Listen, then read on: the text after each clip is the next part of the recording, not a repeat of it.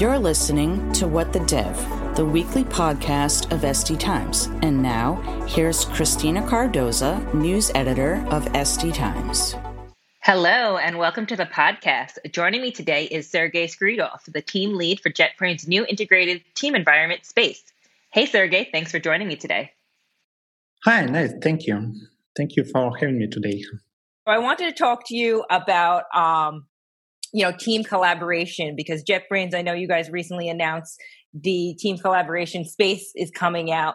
So I want to talk a little bit about the challenges you're seeing developers and development teams face today. You know, obviously our worlds have changed and the way we work has changed. So what impact do you think that pandemic has had on team collaboration and, development teams working together? Oh, it has a lot of impact, really. So we felt in our team how we transformed from a team working from just multiple locations to a team working completely remotely all the time. And we modified lots of internal processes in regard to information flows, how we communicate in chats, and how we announce decisions, important things. And I believe all the changes that happened are to the better. And actually, we introduced lots of processes that didn't exist previously and actually improved information flow in our teams. Great. So what are the main issues that you're seeing teams struggle with when it comes to remote work and comes to connecting with one another and getting things done? Yeah, it's not the teams, I believe, who struggle most, but individual people who need some personal contact, personal feelings, go to lunch together. I believe they're impacted more, but teams are not impacted, I believe, at all, in our case.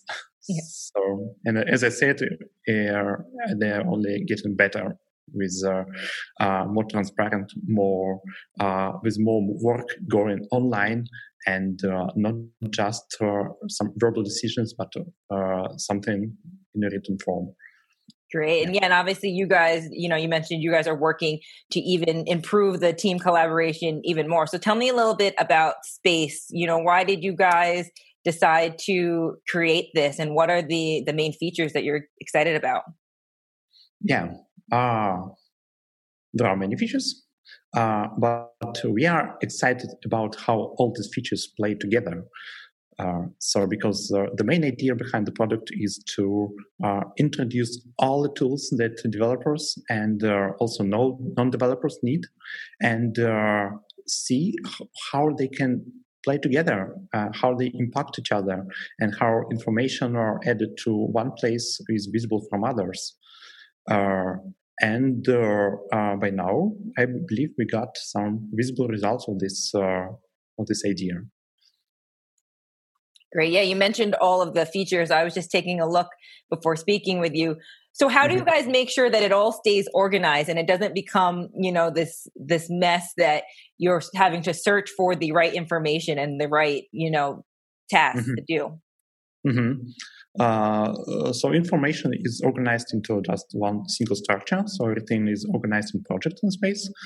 So we don't need to invent different types of organization system for different features. For example, documents and issues and code repositories are all organized into one structure. So with Space, it's easier to get to the information you need than when you're using individual tools. And for us, it is easier to actually develop it, because we develop this organization structure once and use it for all the features. So obviously there's a couple of different team collaboration options for development teams and enterprises to use, especially today, now that everyone's going remote. How have you guys worked to make Space really stand out and, add more or give more to the team development process? Yeah, actually, there are lots of tools, and to be honest, we are using many of them. So we use Slack, we use Google Meet, and other collaboration tools as well. So, in our environment, Slack, Space complements all this ecosystem of already existing tools.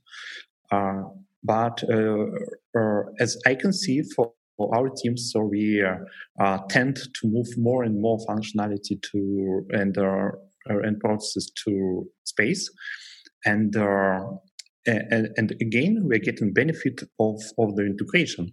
So, for example, I add a person to a team.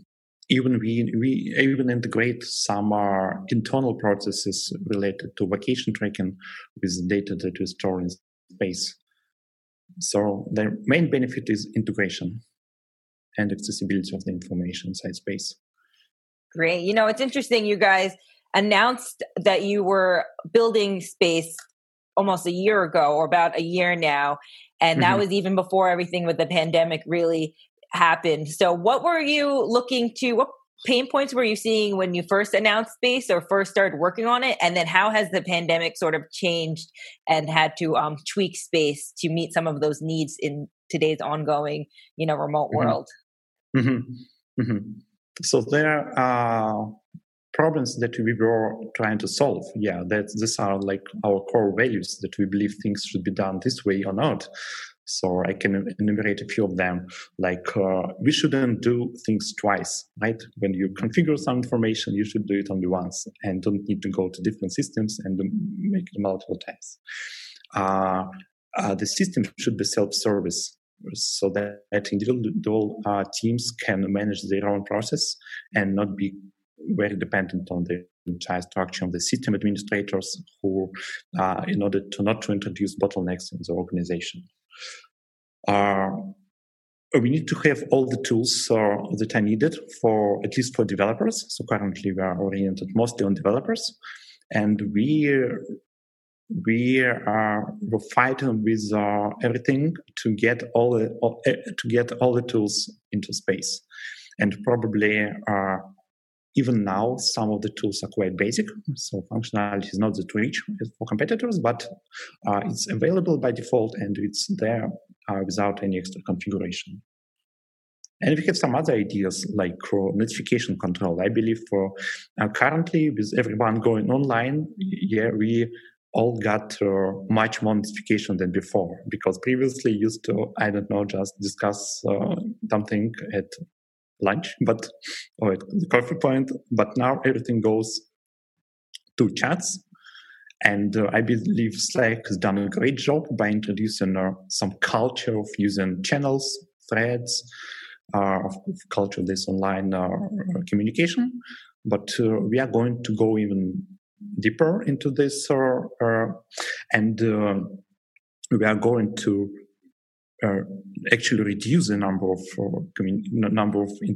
of interruptions caused by all of these by introducing better tools for channel organizations, which are aware about your projects, about the structure of the documents that you're working on, about the structure of your planning tools, and so on. So because we have everything in our product, we have control over it, right?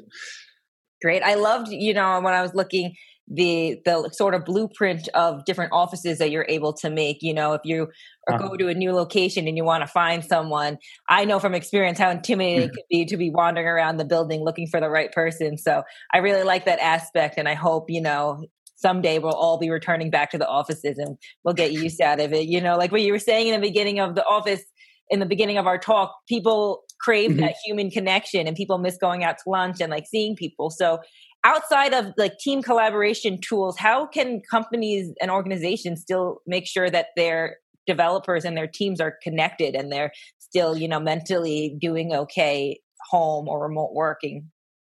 Personally, from my experience, we sometimes get together with a small group of our team, just in some local cafe, and it helps a lot. Also, you need to regularly talk to people, just without any specific topic for discussion. I have some slots where I just devoted to talking to people, and people just know that they are free to talk to me personally.